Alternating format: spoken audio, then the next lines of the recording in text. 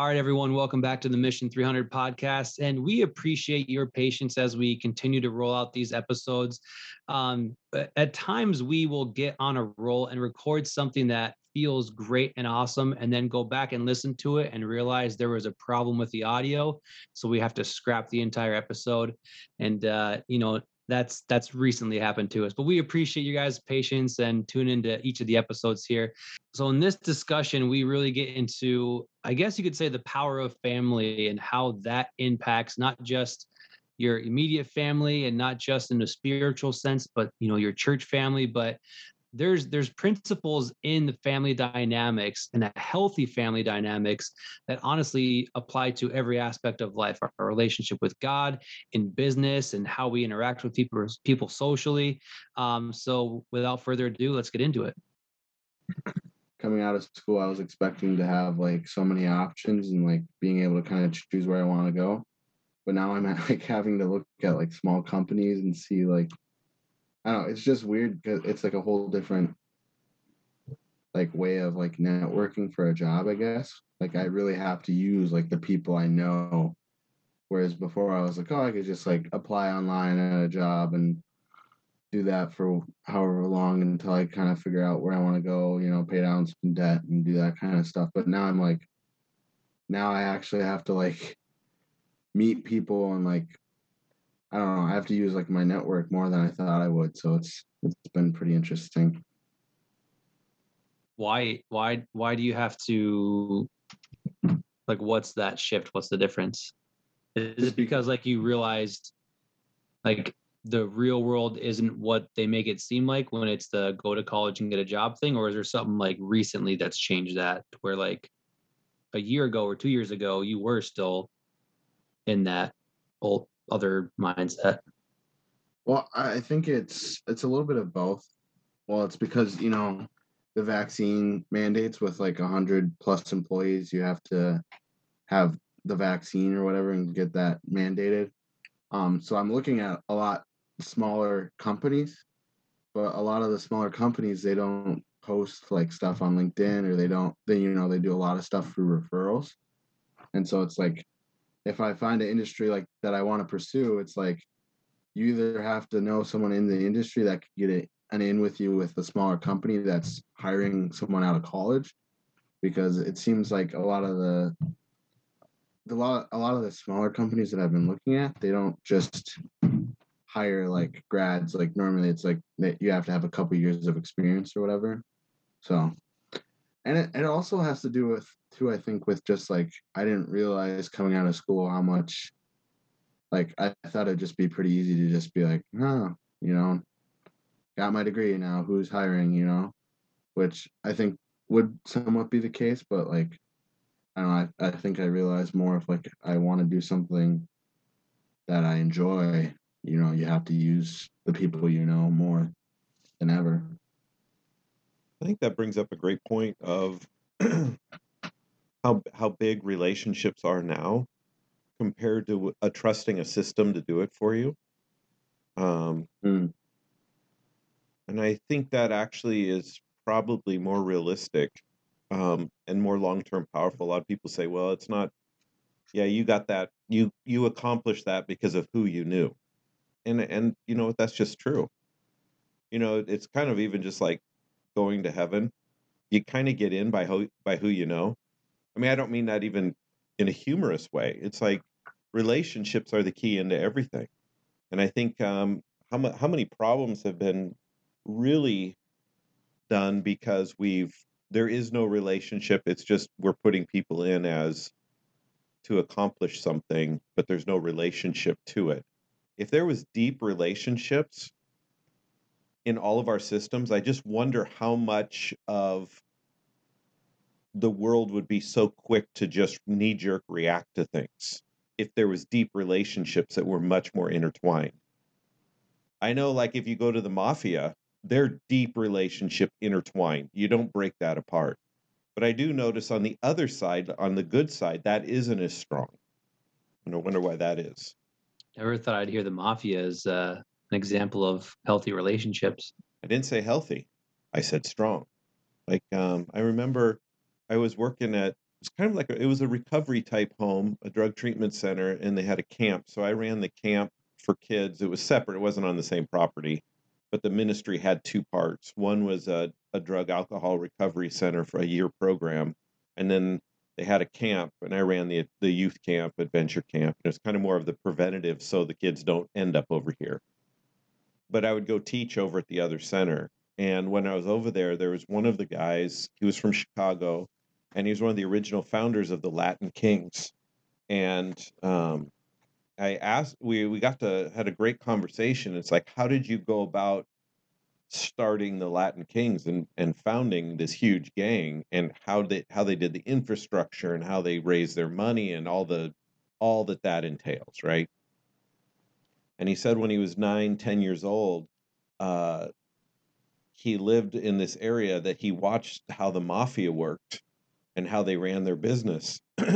And so he just began watching that over the years because of where he was, that he could just sit and observe it every day, how they did their process and all of that. And so he modeled it on that. But there's two parts to it. One, you get people that have no family, and there becomes this deep loyalty to be a part of something.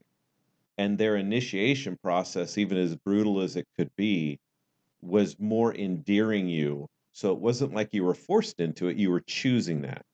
But then once you're in, you don't get back out. So it had a double edge. But I do find it interesting that this is the thing that was supposed to bring that people would even come into Christianity by the unfeigned love of the brethren.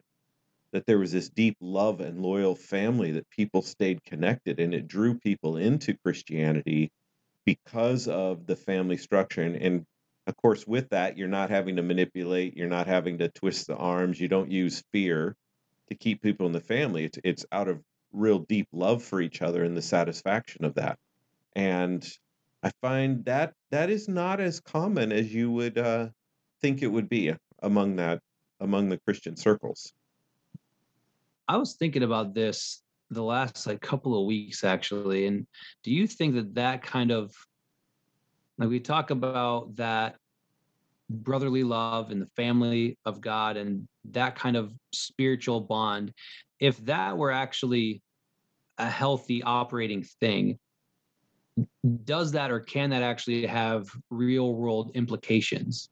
Like, in other words, is that able to do anything for someone's day-to-day life of living in the world and interacting with the world? Or is it just like okay, we have like our spiritual community here and our spiritual family, and that bond is good for our spiritual health, and as we move forward into heaven and eternity and all that stuff, but it doesn't seem like that really applies to anything outside of church and spirituality. It's if you went and looked at the original church when it was being formed, the moment they became Christians, many people lost their jobs. I mean, they were abandoned because of their faith. So this community was way more than just the spiritual. It was every aspect of your life. And so you had widows, you had orphans, you had all these people coming in, and they had to take care of each other. And so when you really look at this, there was a deeper bond. I mean, you look at what Jesus said to Mary, even on the cross. He said, James and John, he looked to them, he says, "This is now your mother." And he said to her, "These are now your sons." But basically, he put the family responsibility of the natural family into the spiritual family. So they didn't separate any of this. And when the church in Jerusalem was really suffering, that's when Paul was saying, we got to send money back. And it wasn't just so they could expand their ministry, it was so they could live. They could feed each other. They could survive. And so it had to do with all of those elements. We've kind of adjusted it more to the business model that we're taking care of. And I know we've been doing this a little bit different, even with our fellowship group that is formed with a bunch of new believers that have come out of our programs. And we talk about that, and they've come together and they take care of each other. And they said this is the first time they've had real family. And so they don't, I think it's interesting, naturally, they don't separate the two. They haven't been taught to separate it. That you go to a place and that's church, and now we have to live our life over here. It just became integrated, one in the same. Because I'm really wondering how that's playing out for people like in the last year, 2, 3 years. Because I kind of look at it, and Tommy, I want to know if you've seen this for yourself, and that's if it was kind of what you were alluding to earlier. My degree in music business, when I got that degree, it was essentially a bunch of music classes and then a bunch of business classes and smash them together and make a music business degree. We didn't really, it wasn't really about music business, like the industry of business in the music industry. It was more like we're just mashing some music together with some business over here, and the two don't really mix or interact, but we are pushing them together to make a degree. And I'm kind of wondering if that's how you feel like the spiritual side of your development in college has been that, and that's great for one thing, but then you've got this real world stuff where, okay, now I've got to go out and network, and the things over here don't really help me over here. Yeah, I would. And maybe that's not the case for you. I'm really wondering have you actually seen the two affect and influence each other? And it's like, okay, the principles I know about God and faith in my life actually do something for me when I'm looking for a job and planning my career, or if they're not. If they're separate, okay, that's one thing. But if they actually work with each other, that's another. I guess that's kind of what I'm touching on the most too, is like integrating faith with our, like, what we do for work, what we do as a job, what you do to make a living for yourself. Is like, I never really connected that as I am connecting it right now. Like, really relying on God to make connections with people in order to get a job, instead of thinking, oh, if I go to college, I'll come out with a job, no problem. I won't really have to do anything because I got the degree, I got the paperwork. But I think I'm realizing more now than ever, it's like, it's the people you know and your relationship with those people. Like, you need to have not just like, oh, I know that person, or oh, no, I know their name, but you actually, like, you need to sit down and meet with them. You need to become like friends, and even more than friends in a way. I don't know, it's kind of, it's not what I expected when I was like, as I'm wrapping up school like this year. It's not what I was expecting to have to do over this next year. Is like, it's weird, because I just thought, if I get my degree, I know people and I can, just figure it out. Like, but now I'm realizing more, like, if I want to do what I like, if I want to do a certain job or do something within a certain company, I have to work towards developing that relationship. And it's like, we almost have to take care of each other in a way. It's like, I have to give something and you get something in return. It's not like when you're working with other people, it's not like, hey, can I just sit down and pick your brain? It's like, hey, no, like, I have something I think I can offer you. Like, I think this could help your business in this way. Hey, can you sit down and we can talk about it? We can go back and forth, It's a lot more giving than I thought it would be, if that makes sense. Is it also a little bit like, you would expect whoever can come up with the best sales pitch to get the account, but it's actually whoever's on the golf course with the CEO of the company and gets to know him and hangs out. That's the one that gets the contract, not whoever put together the most logical or reasonable sales pitch.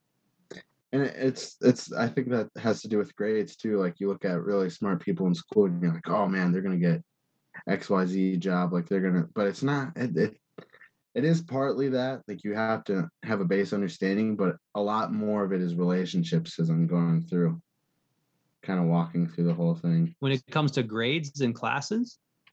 No, like, I'm saying, like, for like jobs outside of school, like, they care about your grades, but I'm thinking like, oh, that smart kid in class who always answers the question, or like always knows his stuff. Like, yeah, he can get a good job based on what he knows, but there's a lot of other people who are getting good jobs just because they're utilizing the people they know and the opportunities within school. Like, I don't know. Gotcha. So I you feel mean like the best one in the classroom isn't necessarily going to make it in the real world?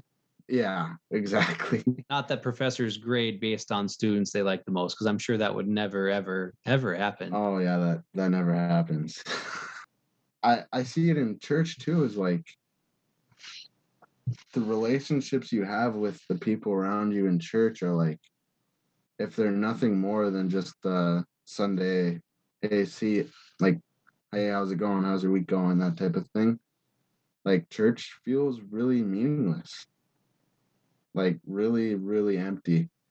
And with the church I'm going to now, it's been way different than like past churches I've gone to. I felt like I've been around my family in past churches, but it was like family, so like we always were. But like outside of those relationships, it's different. It feels like more of a caring. And there's people within my old church that do the same thing, but it's, I don't know, it's just very interesting. It feels more like open and welcome and like a family. Like, we're here to help you in any way possible. I don't know. I was pondering how much time someone actually spends at work. And in our current day and age, you really don't get to know people at work either. You just kind of go to work, do your job, and then you leave. And we're almost trained so much to compartmentalize everything. And I don't mean that you don't need a break, and you don't need to bounce around a little bit. But I'm almost wondering, um, what would it look like if we had to really depend on each other for jobs, for work, for community, and yet how does it not look weird? Like every time you really think about that, it's like, okay, that's some cult group that's isolated, or they're Amish, or they're like this whole sect of people that are just completely different. Yet there's some, like, I'll use the Amish because I don't see them in, they're different in the sense of how they've chosen to live their values, but they're not different in the sense that they're exclusive per se. But they live differently, and they fight for each other, and they take care of each other. And I know, like, if someone gets married, they all come together and they build a house for that person. And um it's kind of a different type of life, and I'm not advocating for that. I'm just saying there's some things in that that could be implemented, but I don't know how to do it in our disconnected world. um how do you start bringing, how do you make living and spirituality one and the same? And I think maybe that's the bigger difference. Like you just brought up, how do I, God, who should I meet today that happens to work for a company that maybe I could fit, but you're not doing it to try to get a job. You know what I'm saying? Like that's where a networking is. Like I'm networking to, most networking is because I want to give some. I want to get something from the people that I'm working with. But true friendship is, what can I give into this? What's a give and take, and how can I add value to this person's life? And I'm wondering why we don't blend that together, or why it really hasn't been taught like that. Now, some have, but I'm just saying as a whole, why have we come to a point we separate all of that? It seems like culture has kind of shifted away from family unit. And I wonder if that has anything to do with how we experience church now. Like, since the family has been, not all families and not every family is like this, but there's a lot of dysfunctional aspects within family. So, generalizing over some years now, right? Absent fathers, single mothers, people who don't have parents, that, does that play into a role on how we view church? Like, since the family unit has been broken up so much that it kind of breaks up church in a sense, because like you were saying, the church and the family used to never be separated, and now it seems like there is some separation. So I wonder if we figured out the family unit as a society, or as at least in Christian, like a Christian context, I wonder what that would do to church as a whole. Well, and why did it get separated to begin with? What's the motive behind that? And to quote Martin Luther King Jr. of the greatest threat to Christianity was communism, because it has this look of we could do things as a family, but it has a different structure, and it's godless and it's atheistic and it's anti-God, but it has this lure that I'll finally be equal with other people. I'll finally be accepted. And all of those people that have held me down and pushed me back will finally be punished for what they've done to me.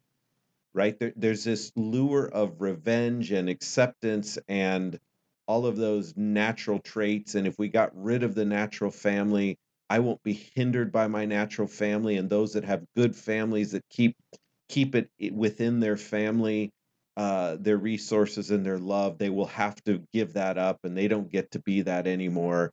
And we could truly have something that is more for open and accepted by everybody. And if you don't believe I'm making that up, that is the core tenets of Karl Marx and communism. Is you remove the family unit, you put both people working, so now income, daily survival becomes the centerpiece, and you have the state take care of the kids and their education.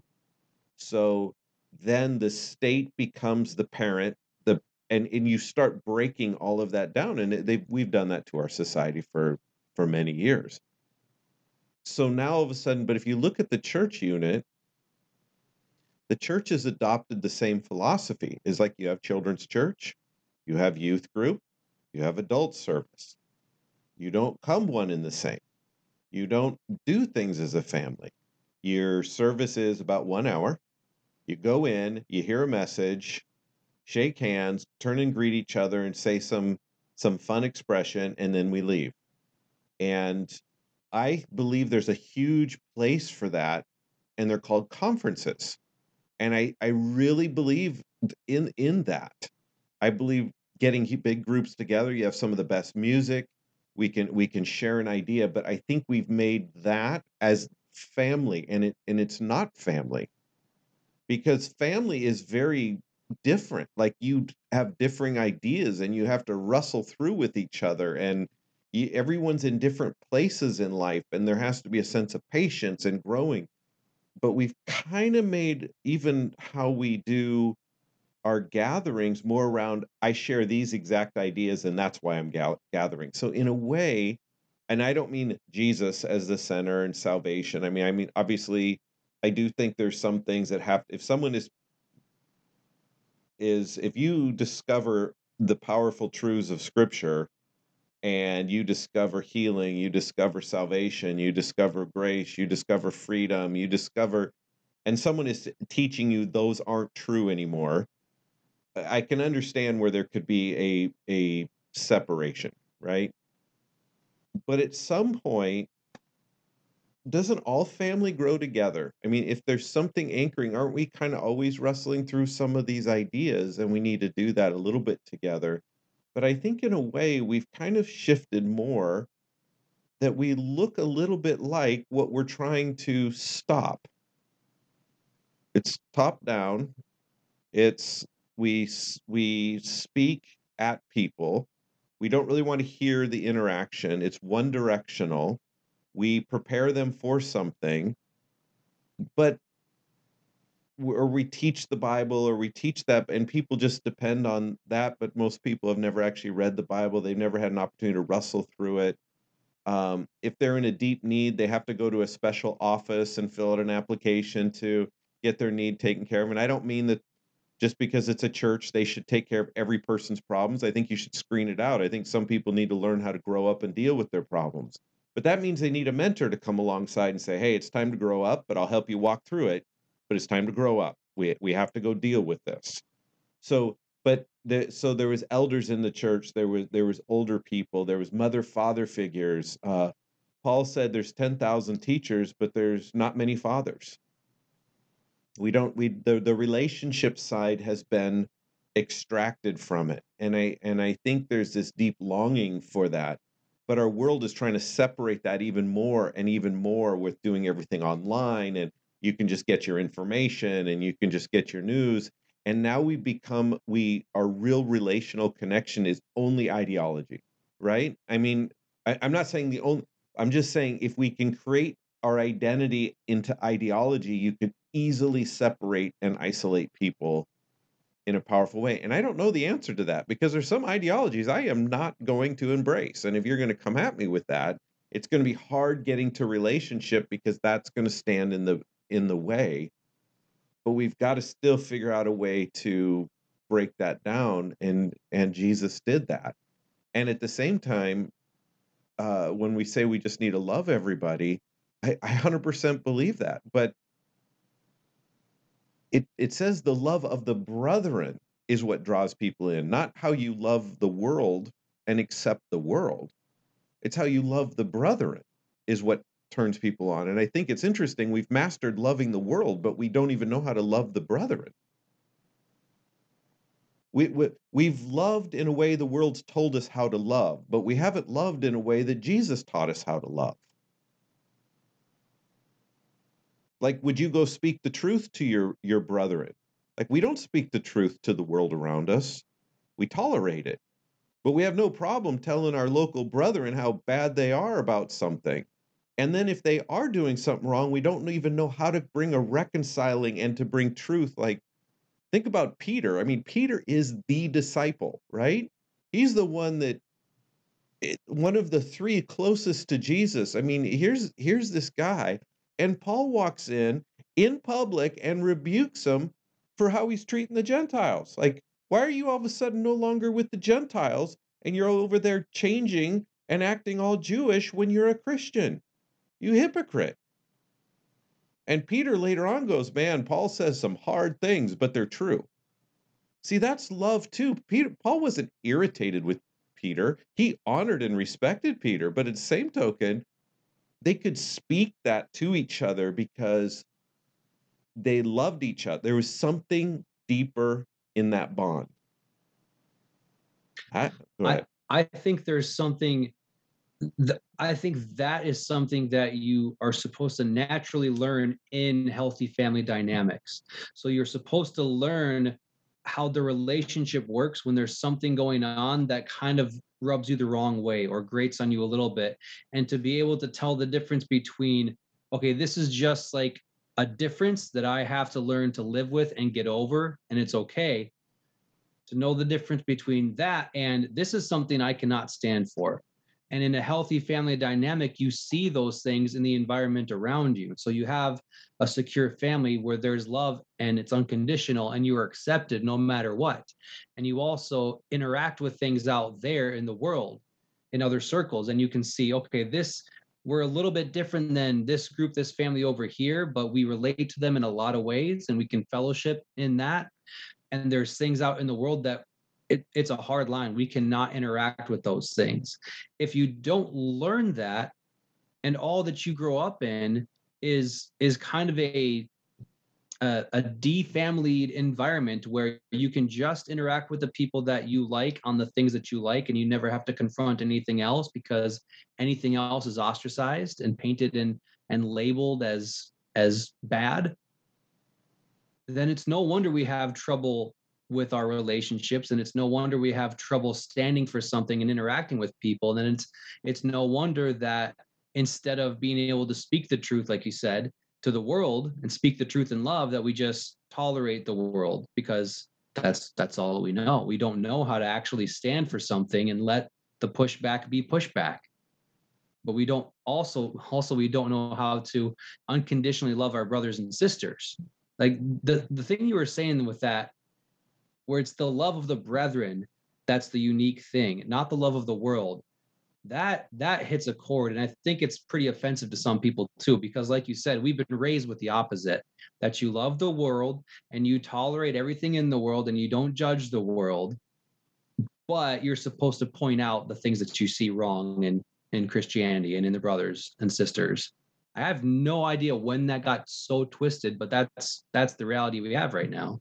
But I guess my point being, I think healthy family dynamics are kind of the solution to that. Like it's hard to understand if you haven't grown up in a family. And that sounds kind of, I don't know if that sounds wrong to say, because, well, you're excluding people that didn't grow up with a family. Then are you saying they can't understand this? No. because ultimately we all have to leave behind this mindset of our earthly family and understand God is our Father and the fellow believers are our brothers and sisters. So now we're all in this family and go from there. Well, I think it's interesting that just even in our work of dealing with the fatherless, why is it 90% of gang members in Los Angeles or on the streets of wherever, pick your major city, are fatherless young men? They actually know what they're looking for. They're looking for family. They're looking to connect to something. That's why they join a gang. They are longing for a group to connect with and be family. I think it's very interesting. And I think it's actually they know what they're looking for. And here's the problem is and again, this isn't necessarily a criticism of how we've done things or should do things, because it's very complicated. You know, like you could even bring up, okay, the church needs to change. You know, the church always needs to change. You know why? Because change is growing. So to say it doesn't need to change, but to just say it's bad, that isn't fair either, because let's look at a pastor. Let's say he wants to conduct something different. He puts together a different model and he makes it family.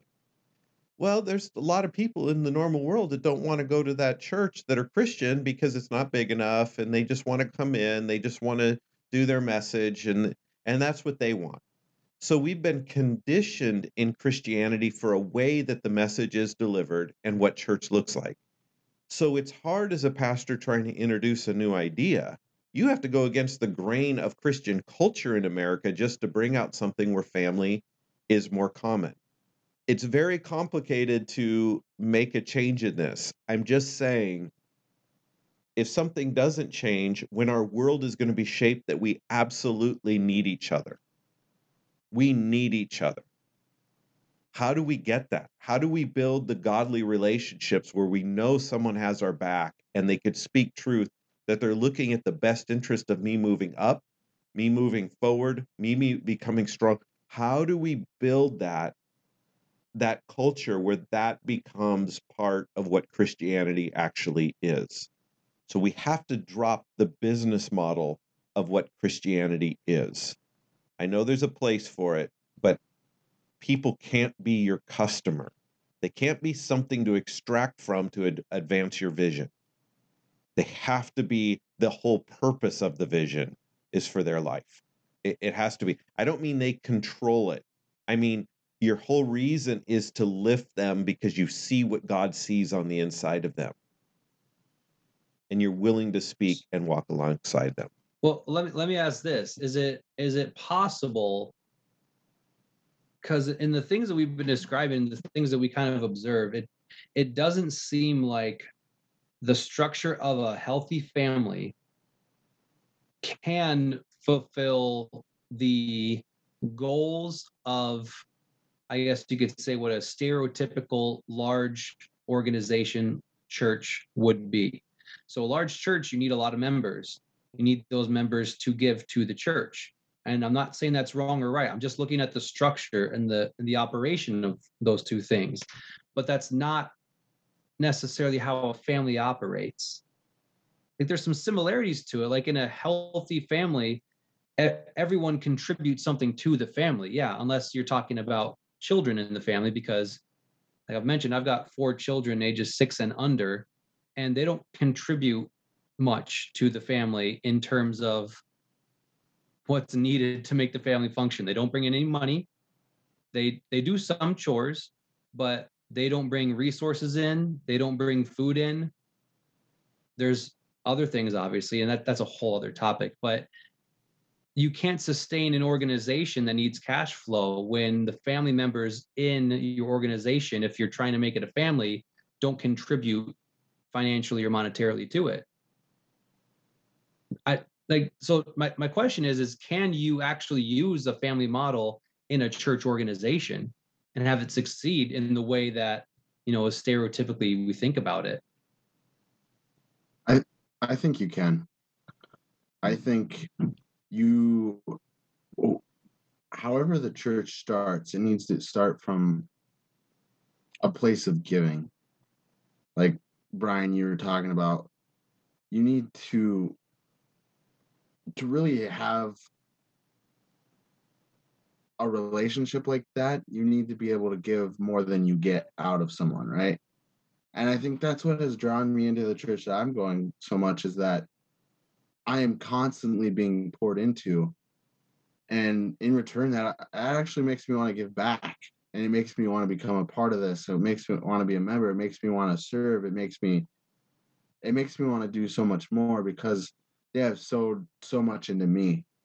And I think that's how a family functions too, right? Like your son or daughter, your family, you do everything for them. You provide for them for X amount of years, right? And I think where we lose it is in America. Sadly, we expect you as the parents to keep, you know, to be able to rely on yourself when you're older. The kids never have to repay back.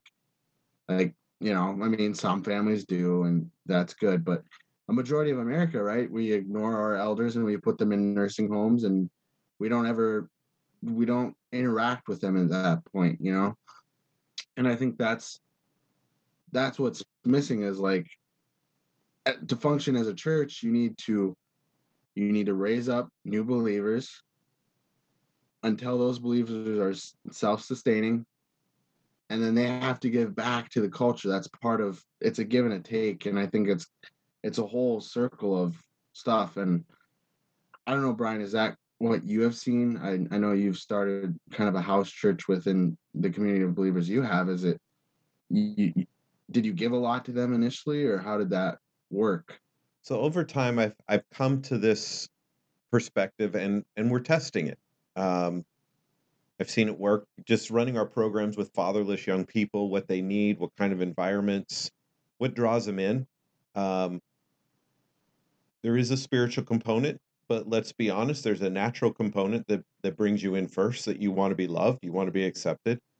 And when they start seeing that and they see the treatment of each other, it draws them into a higher place. And that is where, through time, we have these new believers that have emerged out of our programs because of the environment that was created. And so now their life is being changed powerfully by God. They've experienced Him. They know Him. It's really been awesome to see what's taken place supernaturally in their lives. But they've also seen it translate into their natural world of how they treat other people, what's taking place, how they work, how they function. We haven't separated the spiritual from the natural in their life.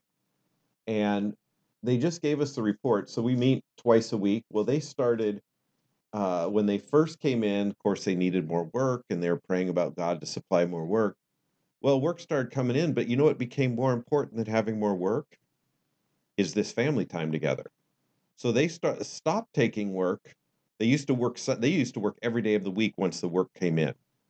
But now it's like, no, we're not working Sundays, and we're not working Monday nights, because that's when we all get together. I think what was important to me is I watched several of them said, this is the first time we've ever had real friends and real family. So that's where we are. So we're testing this out, and it's been amazing, and it's been working, and we're seeing that these people grow powerfully, like in leaps and bounds. Like I am remarking at how much God is doing in their life, and all that taking place. But we had to come to a point where it's family. Now let me go back to this point. In 2 Corinthians 12:14, it says, now for the third time I'm ready to visit you. I will not burden you, because I do not want what is yours. Not your money, your possessions, but you. I want you to catch what Paul's saying there. I do not want what is yours, but you. For children are not responsible to save up for their parents, but parents for the children. So when you have your children give and do chores and those type of things, you're not doing it to get their work. You're doing it to teach them how to work. You're doing it to care for each other, because you're a part of something, so you care for each other. But you're not looking to get something from them. It's up to the fathers to give an inheritance to give out, right? It's really been remarkable to watch what they want to say, hey, can we give to something? They're asking to give. And so I'm finding if we will just model what we believe, the people will want to do that. But if we're trying to teach them what to do, but we're not actually modeling it, how does that work? I honestly think that's a great representation of it, because obviously, like you just said, you're not saying that people should never be generous. You're more just saying, like, this is what we've done. We modeled generosity in front of them, and they actually connected with something that was bigger than money, bigger than coffee, bigger than the concept of generosity itself. God, family, that fellowship, and generosity was modeled in front of them, and they grew in that. And that's no different than how any child develops. Like, we're homeschooling our kids right now, and they are learning things through their school books and through the all the educational materials that we're using and everything. But they learn an awful lot more from just watching what my wife and I do day in and day out. I fully agree. For better and for worse. Well, and let me just say this: we are visual. We learn by what we see.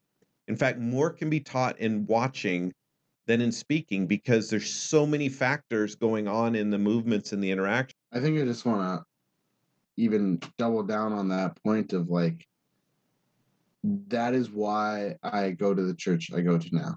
It's not because of what they've given me monetarily, yet they have. They provide food, they provide coffee, they provide all this great stuff. But it's the fellowship afterwards. It's the, hey, I want to walk along with you through even the smallest thing. Like, oh, I mentioned one thing, hey, like, I'm struggling with school, like, man, this is tough. Like, hey, what can I do to help you study? And it's like, that opens a door to relationship. And like we were saying earlier, relationships are the key to almost everything that we do. And it's like, man, you're giving yourself to them, and in turn they want to give themselves to something else. And I think that is like the most important thing that I have heard from what you were saying.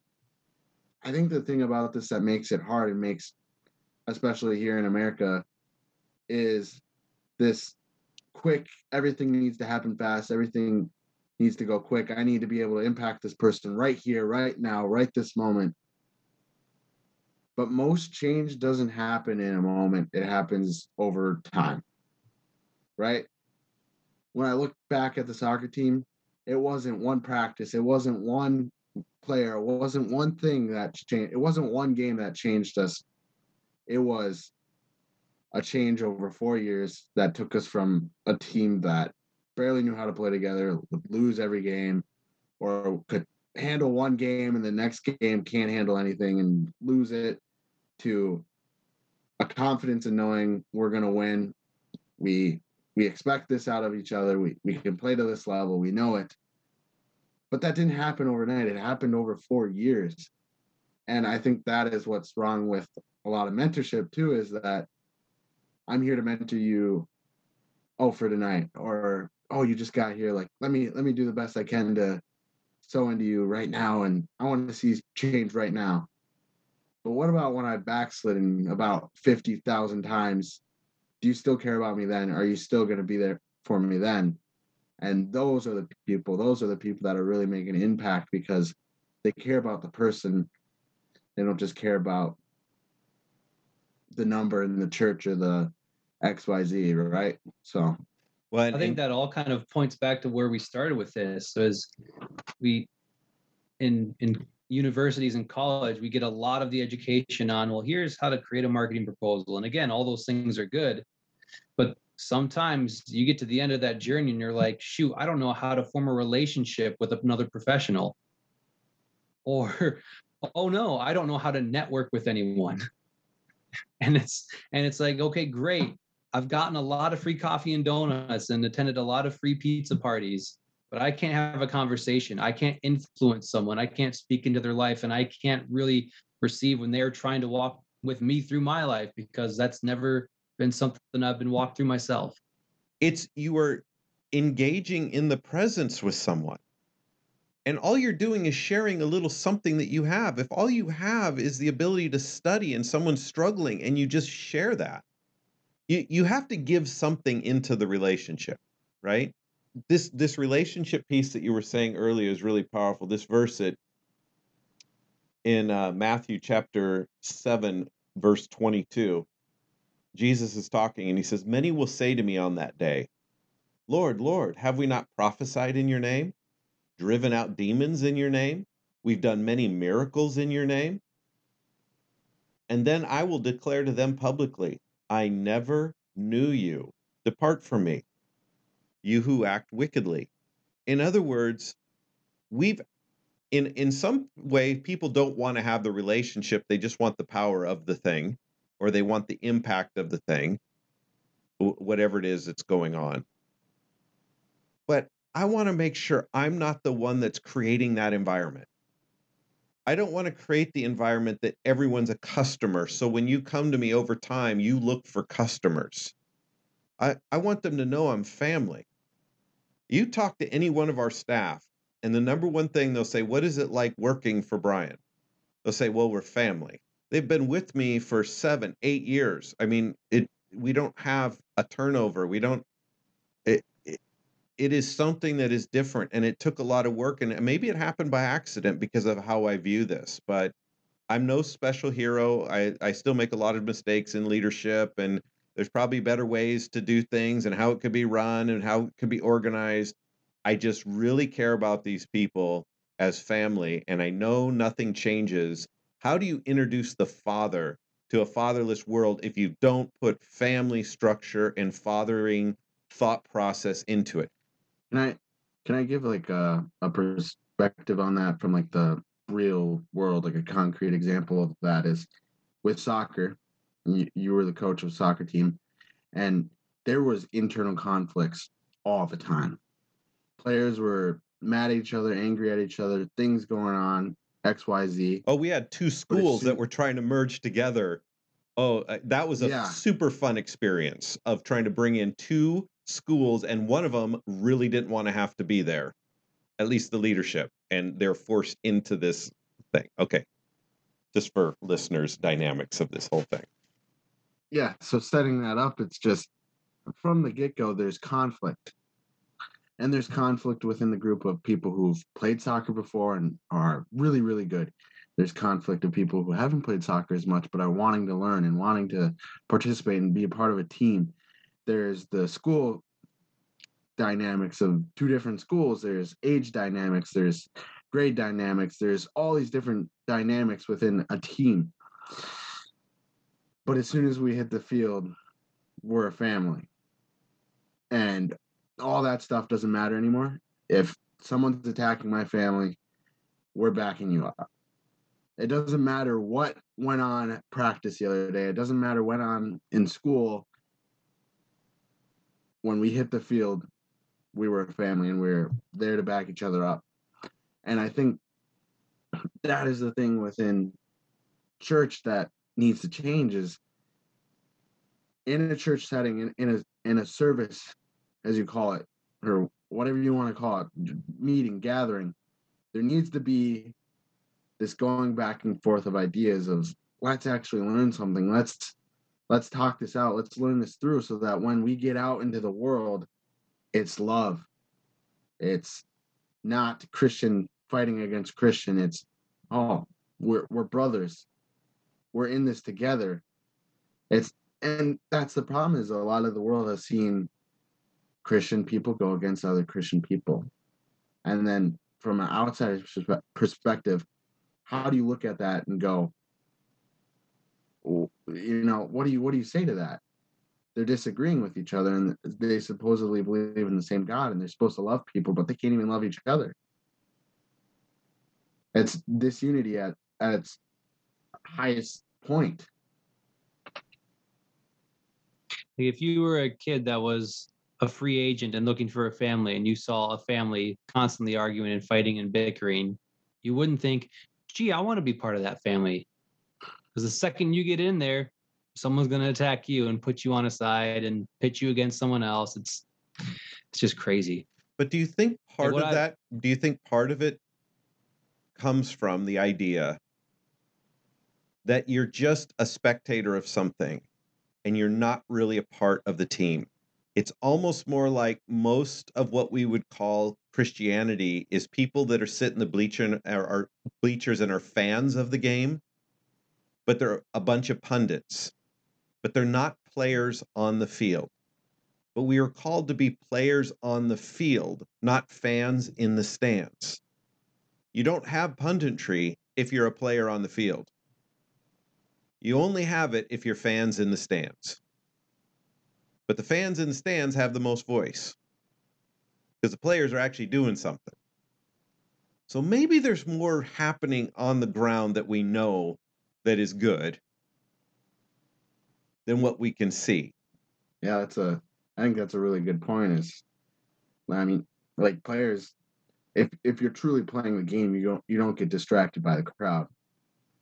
And that might play into it too, is like two people who are playing the game, they know how each other are playing, and they have a respect in that. But if you're an outsider perspective, you see the same thing. Like I think of like times of hanging out with my friends here at the house where we're watching a game, and oh man, if I was that player, I would have done this. I would have, But look at where we are. We're on the sidelines. We're the ones judging the people who are actually out playing the game, and you see that. And so we need to invite people into the game, and then we need to be able to coach them in the game, and then we need to deal with all the dynamics that go into that process.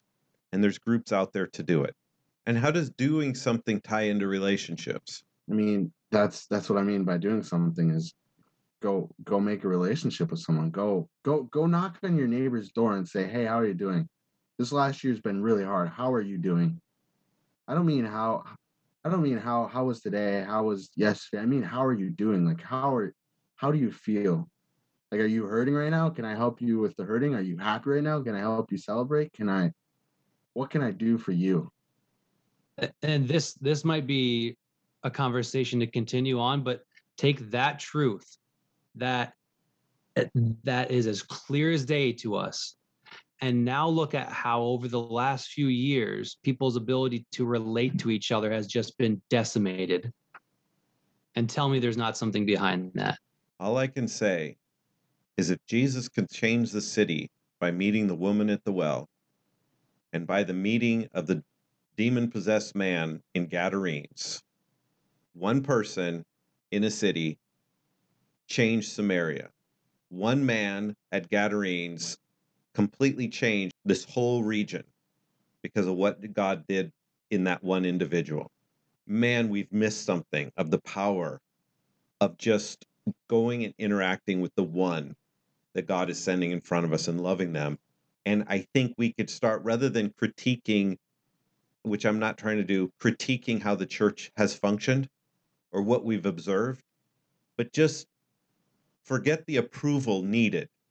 Just go be church to people and be that and see what begins to happen around you. And that would be a much better proactive way than saying, oh, the church needs to change this or change that, because nothing in this conversation is what I'm saying.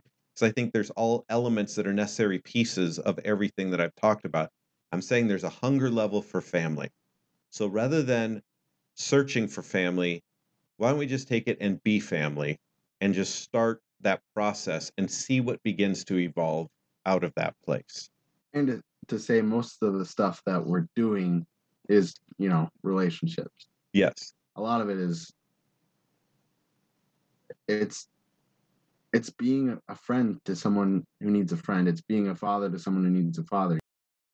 To kind of bring this all together as we close up here, I think the point being, this all applies to how we view our relationship with God as well as how we function in the world.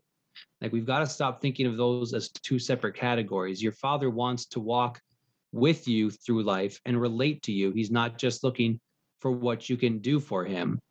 And in that same way, we shouldn't be looking at everyone around us from this idea of, well, what can I get from this person? And I mean that in every area, whether it's what can I financially get from them, but for a lot of people, it's what can I emotionally or socially get from this person?